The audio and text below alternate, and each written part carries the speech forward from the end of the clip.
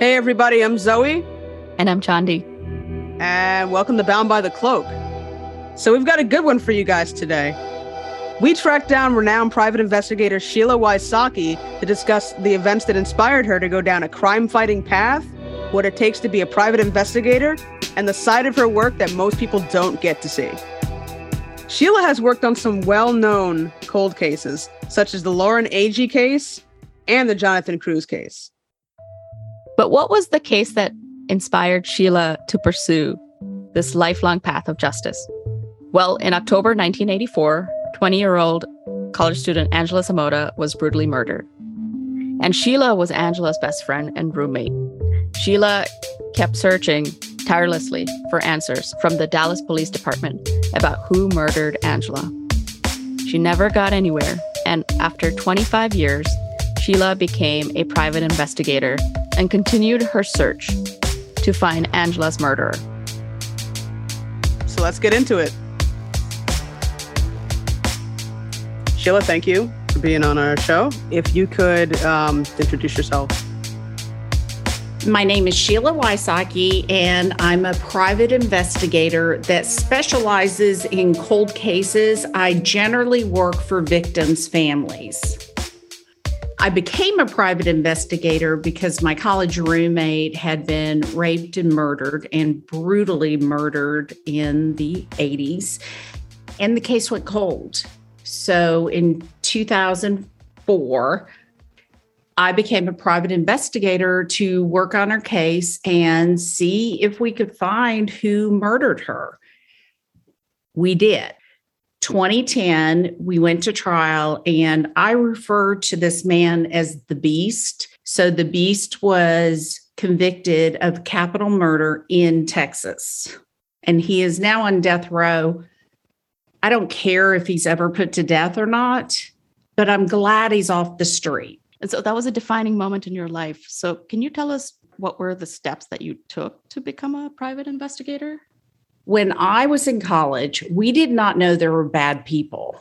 We did not know that there were people that would actually take your life. We didn't have the 24-hour news cycle. Of course, now it's not unusual to hear about a mass shooting or somebody being murdered. Back then, it was very rare. Plus, we went to a private university in a very nice area. Again, not somewhere you would expect anything bad to happen. So when it happened, it was so shocking to my world that it basically took all that innocence away. So when I made the decision to work on Angie's case, I lived in a gated, guarded community. That was part of the neuroses of my life. I like security, and I like being in a community with gates and security guards. The head of security and I were talking one day, and I told him about my roommate, and I said, I really want to work the case. The police are blowing me off. What do you suggest? He goes, oh, we'll sponsor you. You'd be great as a PI. From that moment on, he and I are still friends. I still see him, but he sponsored me to be a private investigator. He taught me how to shoot. I have pictures of me shooting with him in this field. And when I learned to shoot, I had no gun knowledge at all, zero, even though being from Texas, you think everybody carries a gun. Not everybody carries a gun. So I kept practicing. The worst part, though, is I didn't know you were supposed to put a gun down, and I would turn and look at him, and he'd be like, whoa. I learned quickly.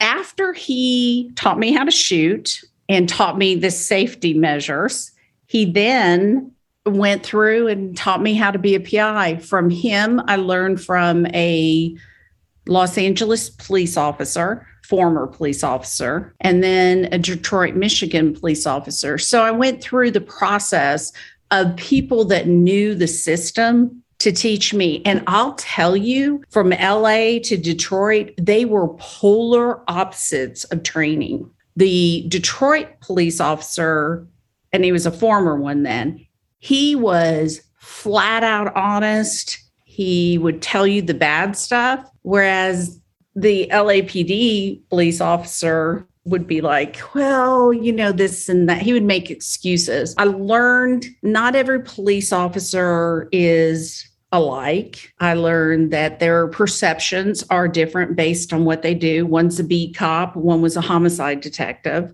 and they have unbelievable stories that they should write down. And I've said that for years. So, but they told me the techniques and things.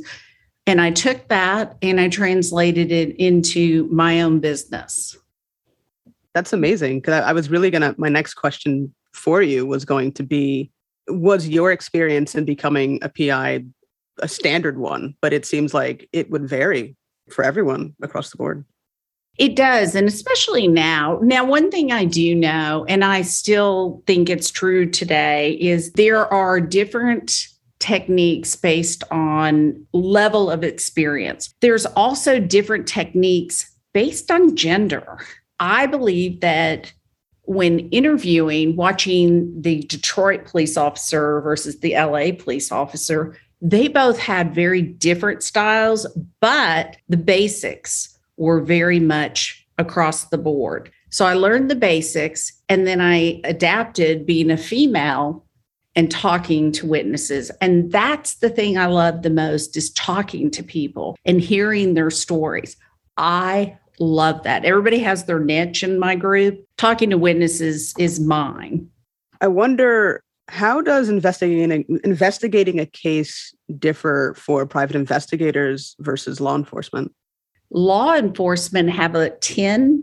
It's a badge, and they can walk in and get what they want. Private investigators have to be a little more scrappy and generally try to get the trust of the witness. You don't have a choice when the police officer shows up.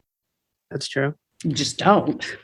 So do you think people are generally more trusting towards private investigators than law enforcement? So law enforcement, they don't like PIs, but the public, I would think that I just don't have problems with the public.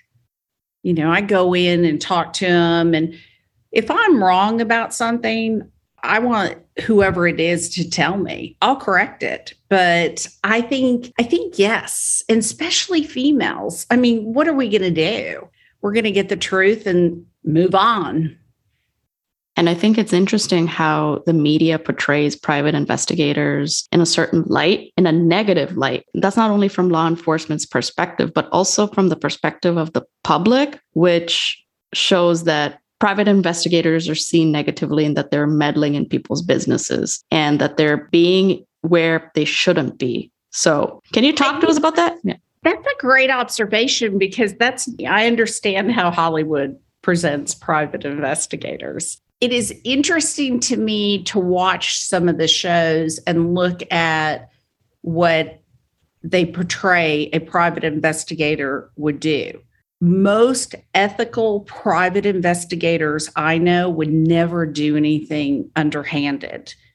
We all make mistakes. There are private investigators that make mistakes, but there are private investigators that have crossed the line. And I'll use Michael Jackson's case, where one of them somehow was able to listen to phone calls. Now there are laws about that. I don't know where you thought that was a good idea. When did you think, oh, let me listen to somebody else's phone call and get away with it? I was going to say, when you do watch these shows, a lot of times they're doing things that I would think might be kind of questionable. I would be concerned about. Somebody's looking through my garbage, or somebody's, Oh, so let's talk about that. I can look through your garbage as long as it's not on private property. So I have gone through dumpsters and I have taken some trash. Okay. A long time ago when I first started, but not today. There are things that when I first started, I was like, oh, this is so cool, until you get into garbage. Yeah. Not so cool. Yeah, and who are the guys going to send in when they're teaching you how to do it? Not you. Them. Yep. You're the one putting on the plastic gloves, going through everything. Some of the things that we do see private investigators do are actual things that they would really do. And then some things do kind of cross the line and go too far. I work with investigators. Of course, we're on the side of like victims' families or people that are being victimized. I will not take a cheating spouse. I get calls every once in a while and it's a friend of a friend and I won't do it. But here's my thing. If you think your spouse is cheating, the answer most likely is yes. If you're going through a divorce, start protecting yourself. If you need video of them cheating, okay. We had a case in Texas.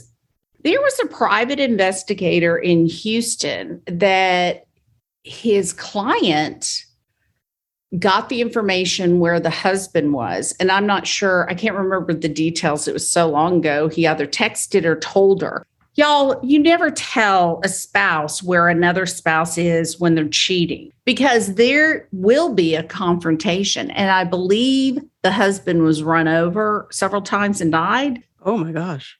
Yeah, those are common sense things. So we go to conferences, people tell stories. You don't share that information with your client. And sometimes you get information that you don't share with them. You'll turn it over to the attorney. Let's talk about you talking to the witnesses.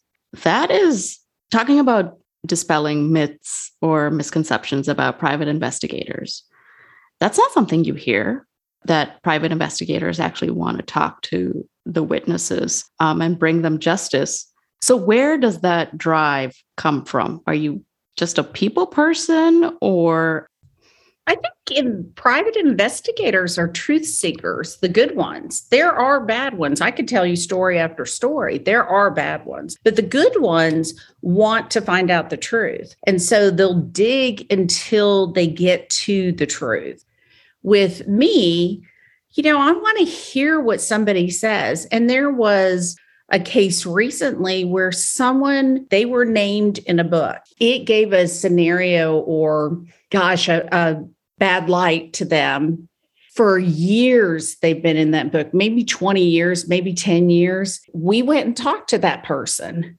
It was so far from the truth. And I thought, how sad. You can't get that stuff off the internet. You're in a book and the author is dead. So you can't get any revisions. And you're known as this big bad wolf. First of all, they're a human being. Secondly, someone has labeled them incorrectly and they've lived with it ever since. And they don't know how to get it resolved. In that particular case, they can't. Yeah, I think it's really interesting how sometimes when it comes to talking about a case or describing a case, whether it's in the media or even when it comes to law enforcement and the treatment of witnesses and seeing them as, real people and understanding that they do have feelings, I think is very important. Is it often missed? Is it often one of those like oversights where we just want the facts and we're not really considering the fact that they are people? We're just getting information from them. First of all, is keep in mind, they did not ask to be at that place at that time to watch someone get shot or stabbed. So they're in a bad situation starting out. So I keep that in mind. They didn't want any part of it. So when you approach them, you have to know that this is not something they thought, hey, I want to wake up and be at this bus stop and see someone shot. Also, they're scared to get involved. And I deal with that more than anything. So I have cases that are 20 years old or 10 years old. They haven't told anything to anybody and they hold the key. But because they're scared of the perpetrator or someone else, they haven't told that one thing. And over we hear, I've never told anybody this. I need to make a ringtone. Because it just comes up so often, huh? Well, it comes up not very often, but when it does, you have the trust of the person. And there are some cases that are so horrific that we've dealt in, that we've all worked in. And when I say we, I work with other private investigators. We're not part of the same company. We just help each other out. I don't believe ever going into an interview alone. I think that's a mistake. And we take a lot of time basically going through to see, who do we send in, male, female? Who are they going to talk to, a male or female? Do they have mommy issues? Do they have daddy issues? Those are things to look at to see who they'll open up to. I'm very, believe it or not, because I can be so rude, I am so nice to people in these interviews because I do keep in mind they don't want to be there. They may have the information that we need. Yeah, so you give them the benefit of the doubt. They were just in the wrong place at the wrong time. And that's the thing, like, depending on how you actually interact with them, that could determine the amount of information you get from them. It's funny when you show up at people's homes. I'll tell you this about Texas. Do not go knocking at a door after 8:00 at night. We never show up at 8:00 at night. In other states, not a problem. Texas, you need to be very careful. There are so many small details that we go through and so many checks and balances. Not only do I do that, and then I bring it to the group and say, hey guys, what do you think? Is this the right thing? And then we discuss. No, we think this person should do it. And there have been situations where I'm like, okay, you need to fly to, let's say, New York to do this interview. And something happens and that particular investigator can't go, and we have to send somebody else. And it turns out to be a better interview after hours of picking that particular person. One of my investigators is a celebrity stalker. Sorry, I need to make sure I say this right. He's an investigator for stalkers that basically think celebrities are in love with them. So they think, he looked at me at a concert. They're in love with me. Wow. That happens. There's been a few public cases where that has happened. So he investigates. So who's his client, essentially? He works for the celebrity that's being stalked. They'll have somebody that shows up at, let's say, one of the award shows, and they're trying to get in or get close. There have been situations that actually he and I both worked where a celebrity stalker was able to get very close to the person. And then the next year, he and I were brought in to make sure that didn't happen. We made sure that didn't happen. You cannot imagine what somebody who thinks you looked at them and you're in love with them and they've just got to show up at, let's say, the Oscars. They'll go to a lot of different avenues to get close to you. You just have to be careful they don't have a knife or a gun. I mean, how scary is that? I don't know his clients because we're very careful about that. But if I work with him, I obviously know him. The lengths that he takes to make sure everybody's safe, especially his client. So I know some of these cases can be really, really rough. And, what we might see if we watch Criminal Minds or CSI or any other show, maybe even worse than what we see there, right? I mean, it could be completely different. And I think that, a lot of times when people are interested in true crime, right, they this fascination with these murder cases. But in reality, it's much worse, right? When people are writing TV shows, do you really want to scare the public that bad and tell them what really happened in a case? Yeah, probably not. Thing is, and you brought up a lot of people into true crime. I think that some people read novels and figure things out. It's great. I deal with the families, the real people that I guess a novel's made out of or a show. there are so many emotions, and a lot of people will call and say, do you want to be a part of this or that? They don't realize those open up wounds every time they talk about it. There is a family member missing at Thanksgiving and Christmas and Easter and all the holidays. That'll never come back, and they may have been stabbed or shot. Who wants to go out there and constantly talk about it unless you can make changes? And I'll say, I love the clients I work with because they pay it forward. Once we get their case resolved, they'll help with the next people. And those people will help with the next people.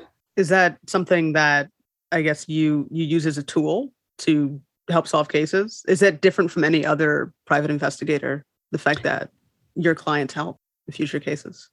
I only know how I do it. Okay. I don't know. So I believe in what is called crowdsourcing justice. I believe in the mom who has the 4 boys that is so smart, can look at something and go, wait, y'all missed this. So I have a little small group that we work on cases. And we review them, we talk about them, we find things. The victim's family, they don't have people helping them. So they're very involved in it.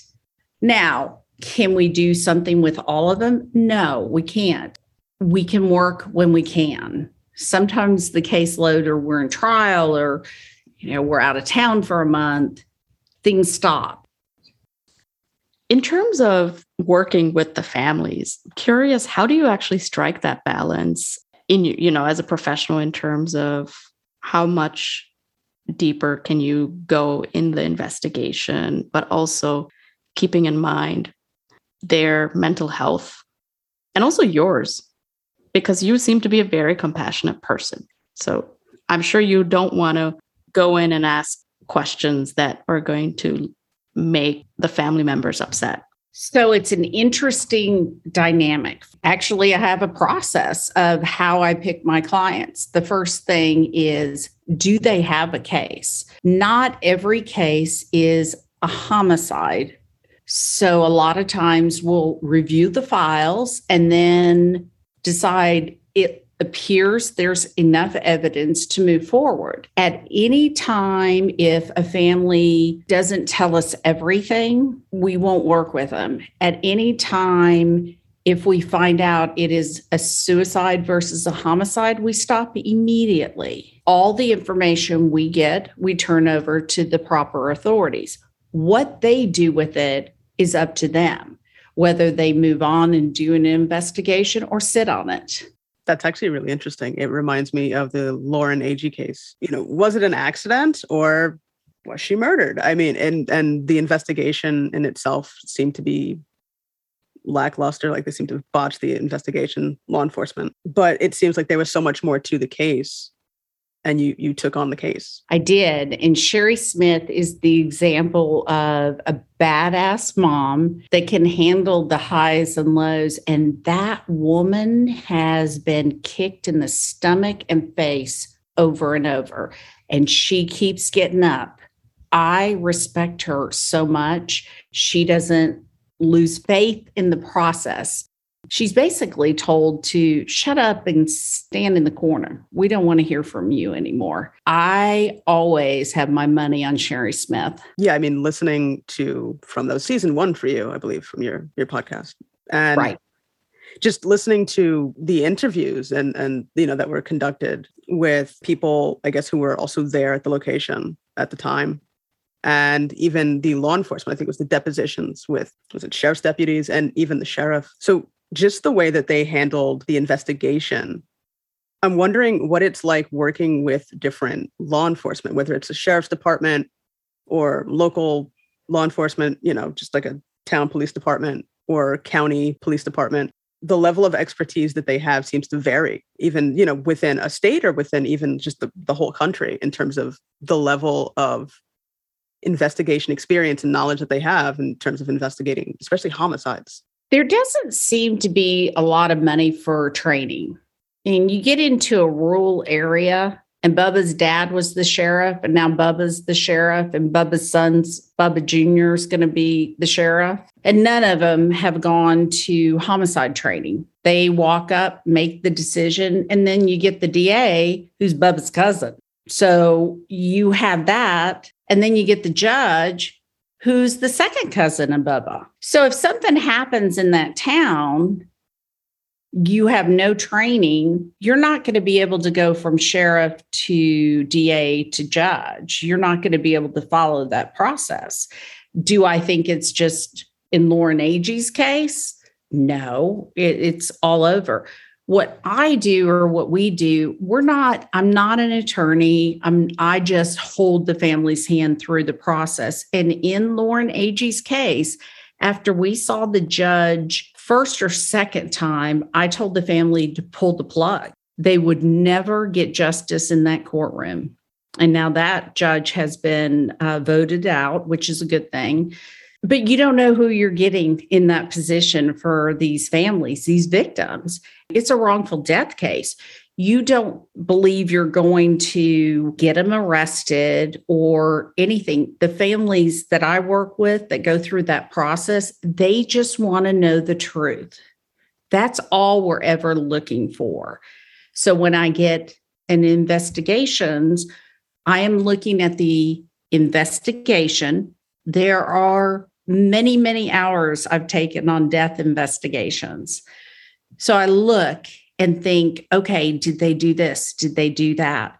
Now, I also understand crime scenes are awful. The smell of certain things, the visual of certain things.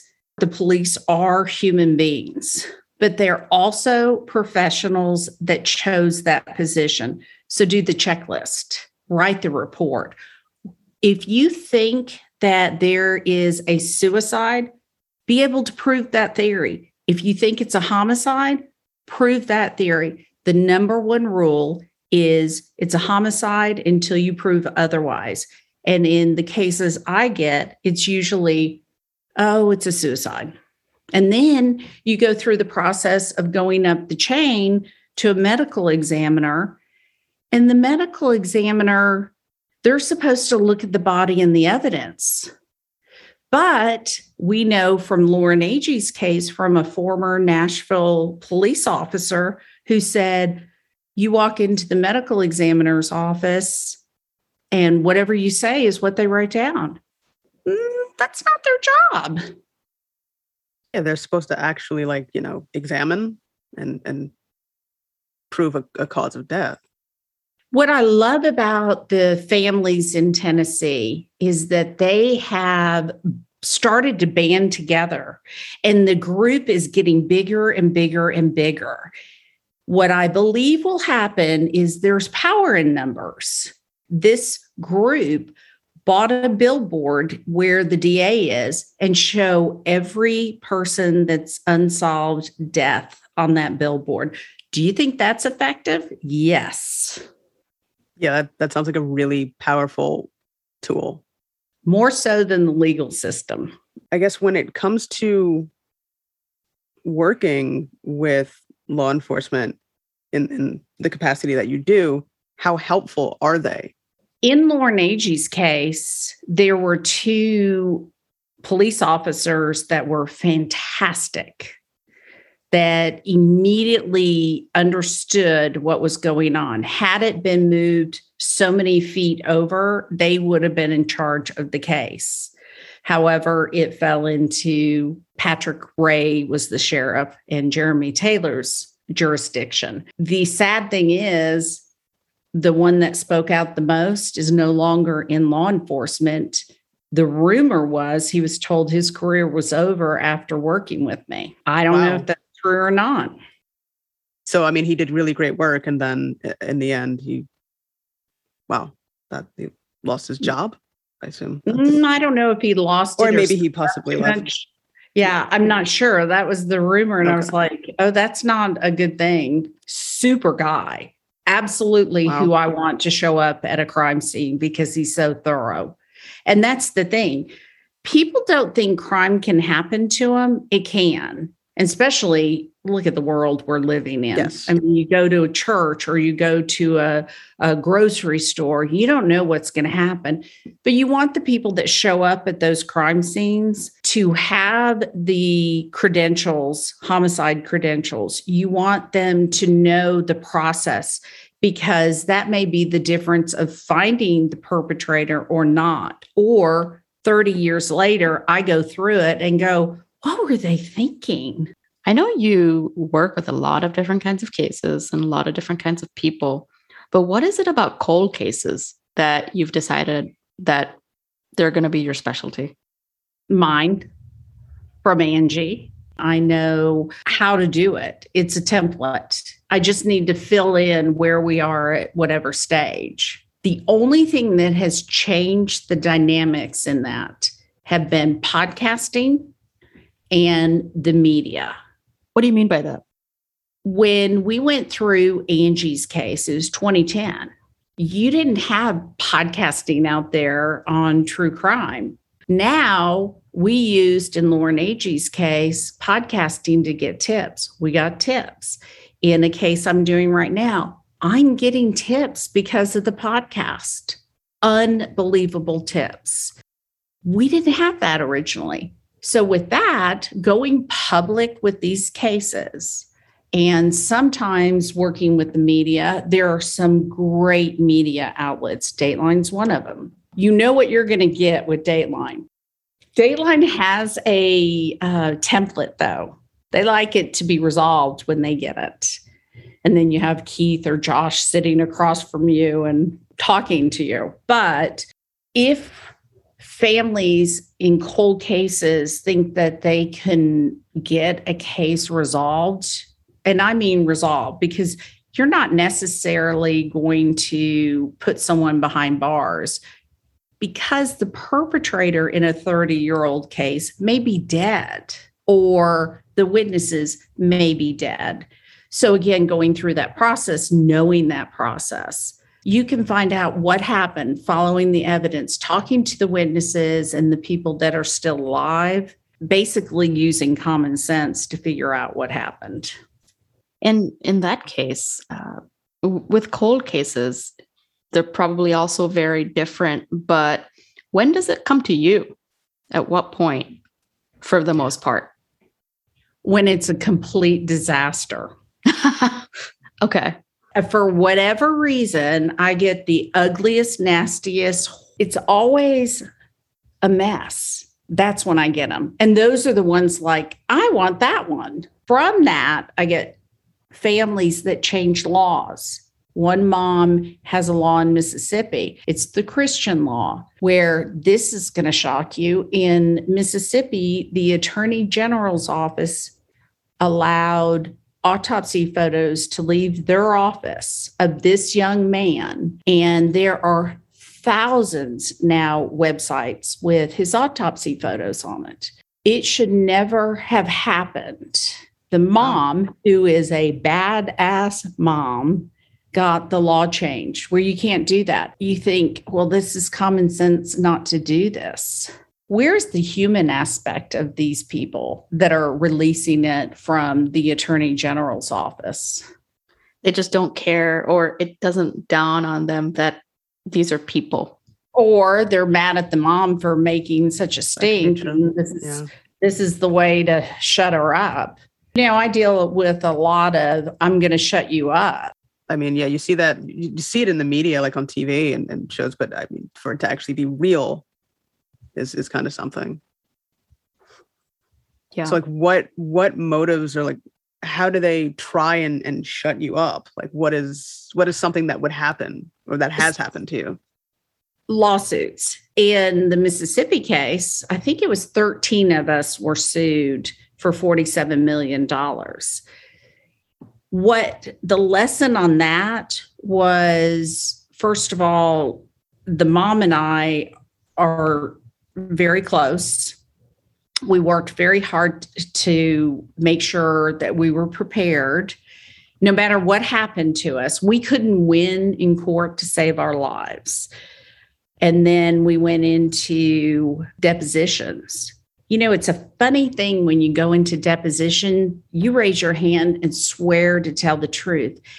And interesting enough, if you don't tell the truth, then I believe a private investigator is going to have the documents to show you did not tell the truth. That's a problem for some people. So then you get into a situation where you're trying to sue someone and you just laid out everything that the families needed.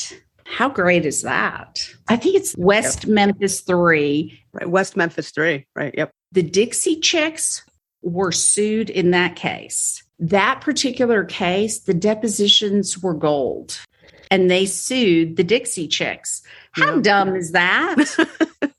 So you have to open up. You've sued somebody. So you have to show everything. Obviously had very good attorneys. They did an excellent job. But that's also a way to shut people down from saying something that might be true. You don't like the narrative, sue them. Now, what's interesting about that, you have to wonder what attorney's going to take that case. Yeah, actually. And will it hurt that attorney for the rest of his life? Or, people flock to him. You just wonder. In the West Memphis 3, what happened to that attorney that filed it? Did they not think? I mean, there's a lot of attention on Amber Heard's lawyer right now. Okay. So here's my little secret on my well-being is I stay out of everybody's cases but my own.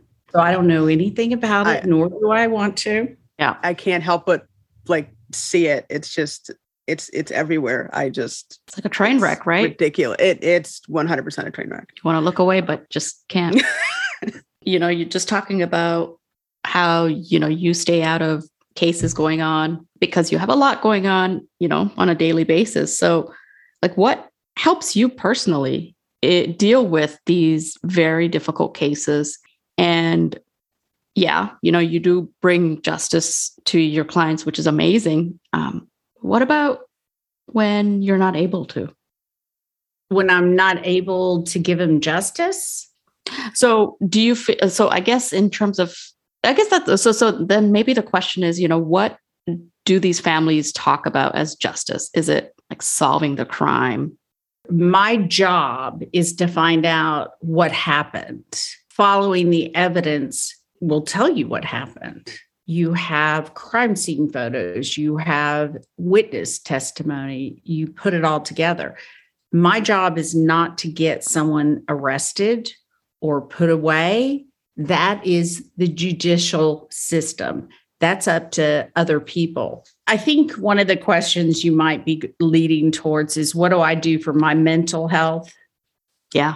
You have to have a way to shut it down. You just do self-care. I have a close-knit friends. I love my family. I have a fantastic husband.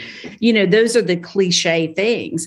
But when my husband walks in, he knows I may be available tonight or I may not be. And he just does his thing without guilt. And if I had someone who came in and expected a dinner on the table, and I'm a terrible cook, so he never expects it. He always goes, "Oh, I'm good." But if I had that pressure on top of everything, I couldn't get anything done. Oh, come on. You can't be that bad at cooking. I am.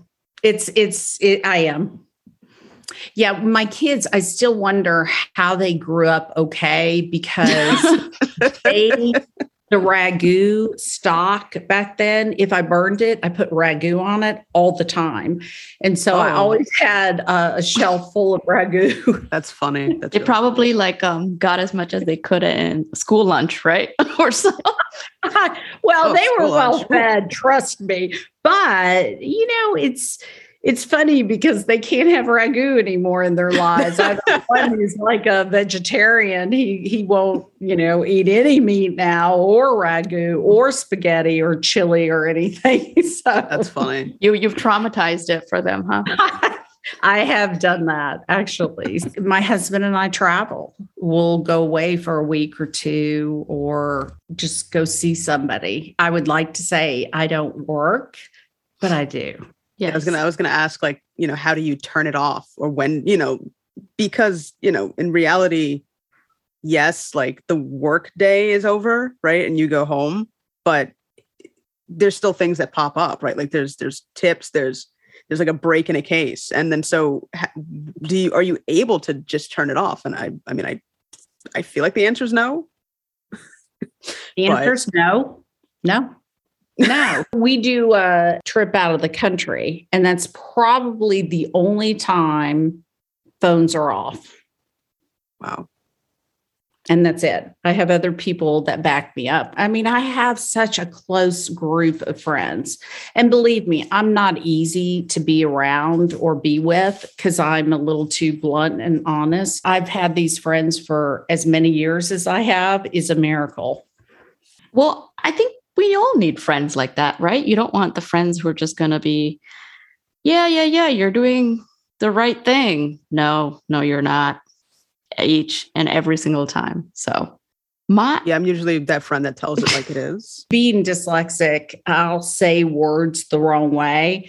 And I just did a recording, and one of them, we were both on there, Danielle, she's my right-hand person, investigator. And I was trying to learn to say this word. And I was like, damn it, the witness can say the word and I can't say it. We were laughing so hard. She has to enunciate for me, but it's hard for me to say certain things. It's really interesting because you speak so well, and you have a really good public persona. I mean, Zoe and I were talking about this earlier, how, just you have you've been in the public for some time, right? So I don't know if I'm in the public. People may know me because I did a lot of the shows, with Lauren Agee, trying to get that one moved along, and Jonathan Cruz, of course, the Andriacchio case in Mississippi, obviously Angie's case. I read, which my number one rule is never read the comments, but I read the comments. I have the same rule.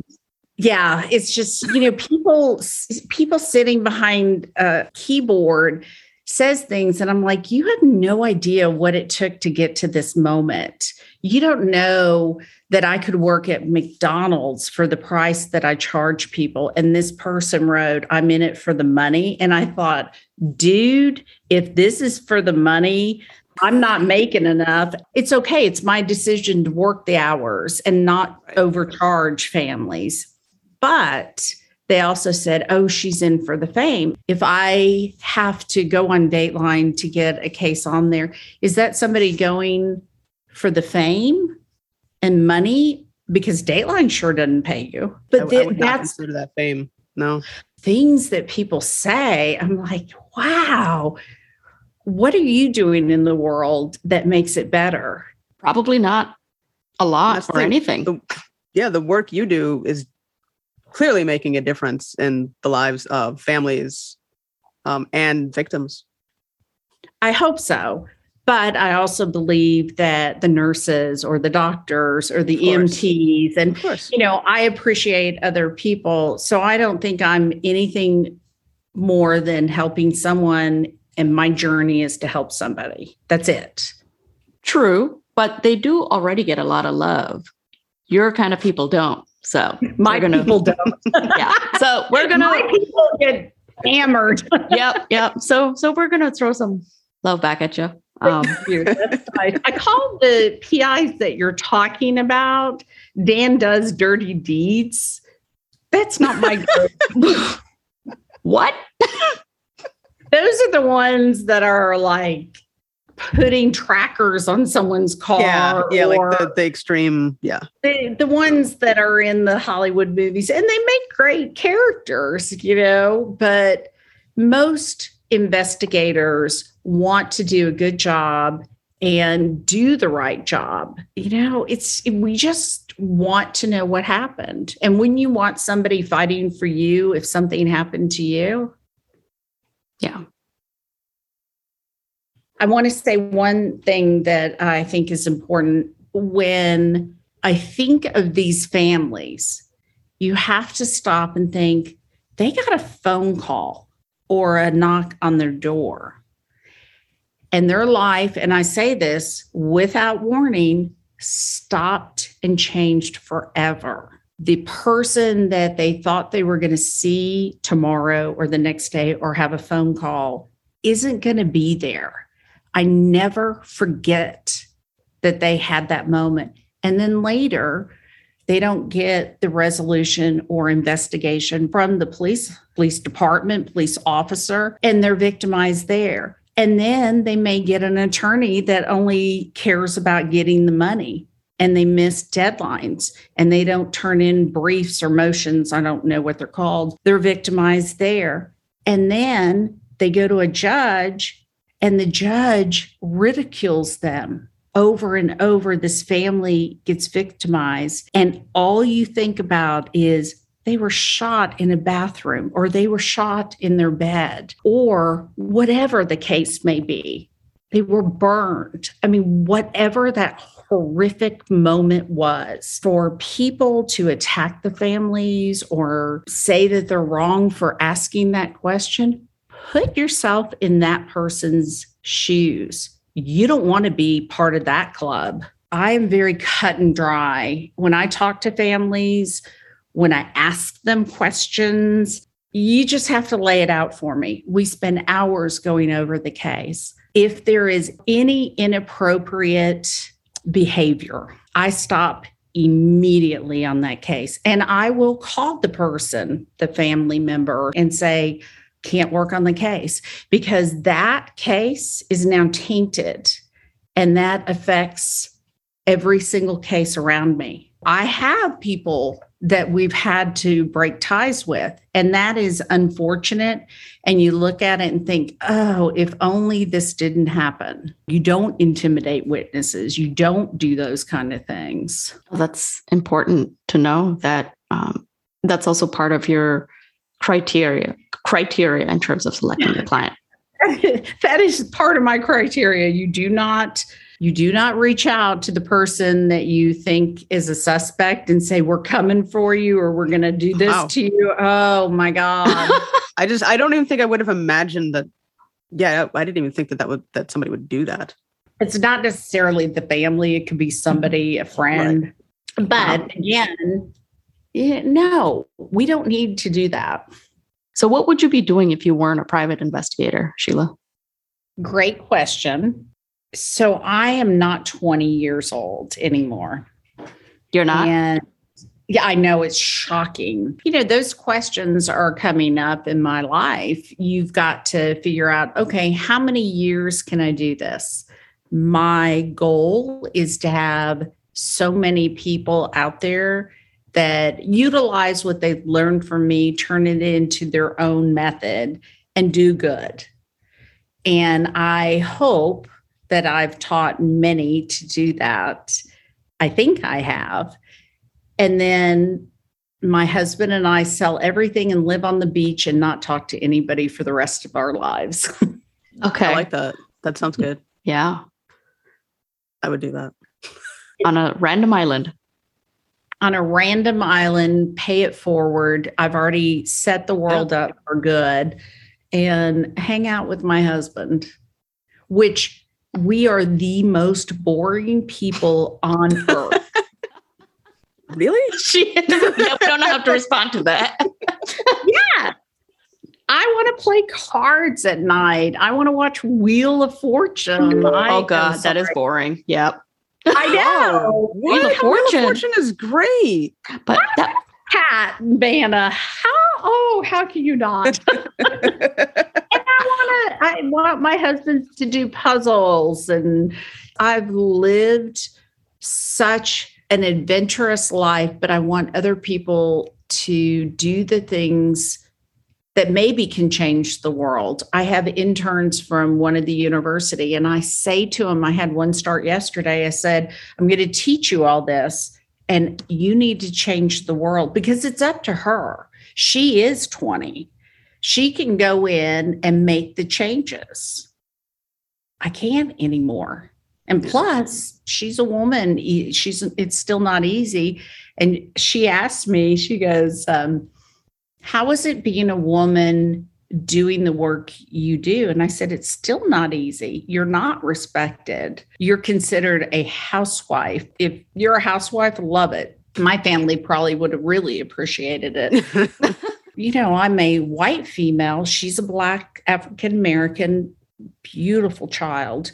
I said, it was harder before, but there are so many women that have gone before you. It's going to be easier, but it's not as easy as men. And you better work 10 times harder than any man in any organization you work in. So that's your legacy. I hope so. Yeah. I've got some great interns out there right now one sent me a text this morning. She goes, are you proud of me? And I said, no, I expect you to do that well. You should be out there doing a great job. You know better. Actually, I am proud of her, to be honest, but I don't want her to think mediocre is the new excellent. And that's not good enough for me. Yeah. You're excellent. This one is excellent. That's great, though. I mean, it really is. And do you have a lot of female interns, and do you have a lot of females that work with you? Yes. And yes. Okay. I also work with men. I have, some of the funniest, what I consider chauvinistic, they don't think they are, men. It's always hilarious to me that the former law enforcement people call and want to work with me. I hear it over and over, or they'll call me. Yeah. So they see your work. Yeah. Well, we use techniques that people don't realize. How we get our jobs done. Interesting. Can you elaborate? I use animation. You say that person was shot this way. We spend a lot of time and effort and measurements and physics to see if it can be done. We spent days at a location. Y'all, there is an apartment complex that I measured every inch of it because you need it in an animation. Now, technology has taken over, thank God, and there's a Faro machine. So we can hire someone to go in and it's done perfectly. How happy am I? That's like so high tech. It was pretty amazing. So, there are tools. I try to keep up with, what's the coolest thing going on and see if it works. There are some things that have come through and you're like, yeah, that's ridiculous. That didn't happen. You can't use that. So it's like in between Inspector Gadget and Ellery Queen. I feel like it's that nice like middle ground of like using technology, but then also using just your brain and figuring things out, like with the facts. Yes. Just the facts. That's all we're ever looking for. Just the facts. Your friend would have been proud. Definitely. You do amazing work. You really do. Thank you. You do make the world a better place. Yeah. So I'm working towards that beach then. Yeah. And that boring life with the cards and Wheel of Fortune. So I love Wheel of Fortune, so that's not boring. Thank you, Vanna. How can you not love Vanna? She's been on forever. I mean, really. She's beautiful. That figure of hers. Gosh. Yeah, it's been years and she's like she looks great. Yeah, something's off about that. I feel like they're just replacing her. Like, how can you look like that after 40 years? Oh, that's funny. What's so funny about me watching Wheel of Fortune is, and I say this to my kids, that's torture every night for 30 minutes. Because I'm dyslexic. I think differently. And that's what helps in cases. You think differently as in like, is your mind mostly on, are you cynical? Oh, absolutely. Oh, okay. So instead of it's like a piece of cake or something, it's I don't know, in Wheel of Fortune. Poison in that cake. Poison in the cake. That's funny. I had a friend of mine whose wife passed and he started dating. And so, of course, I call and go, okay, let's see if she's a serial killer before you get too involved. I do that with my friends too. I'm like, let's analyze this first. Yeah, let's Google them. Yeah. Oh, yes. Oh, yes, of course. I mean, you can find a lot on Google right now. So, y'all, Google tells everything. You don't need anything else but Google. It's a little scary. So, in terms of like the high tech information, the high tech gadgets that you use, I'm guessing you start with like a simple open source intelligence, right? And then go from there.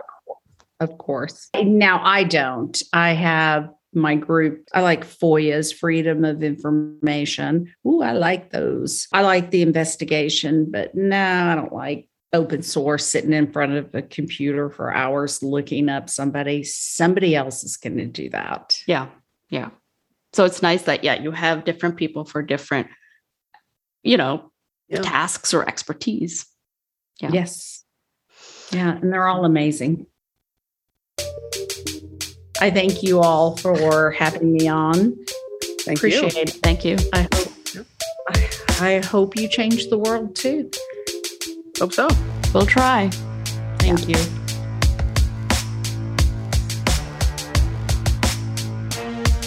We'd like to thank Sheila Wysocki for taking the time out of her very busy schedule to talk with us. She's currently a licensed private investigator in Tennessee and Texas. She also has a podcast called Without Warning, and you can check it out wherever you get your podcasts. To learn more about her work, check out her website, SheilaWysocki.com. Thanks for listening to another episode of Bound by the Cloak. Make sure you follow us on Twitter and on Instagram. You can find us on Apple Podcasts, Spotify, Google Podcasts, wherever you get your podcasts.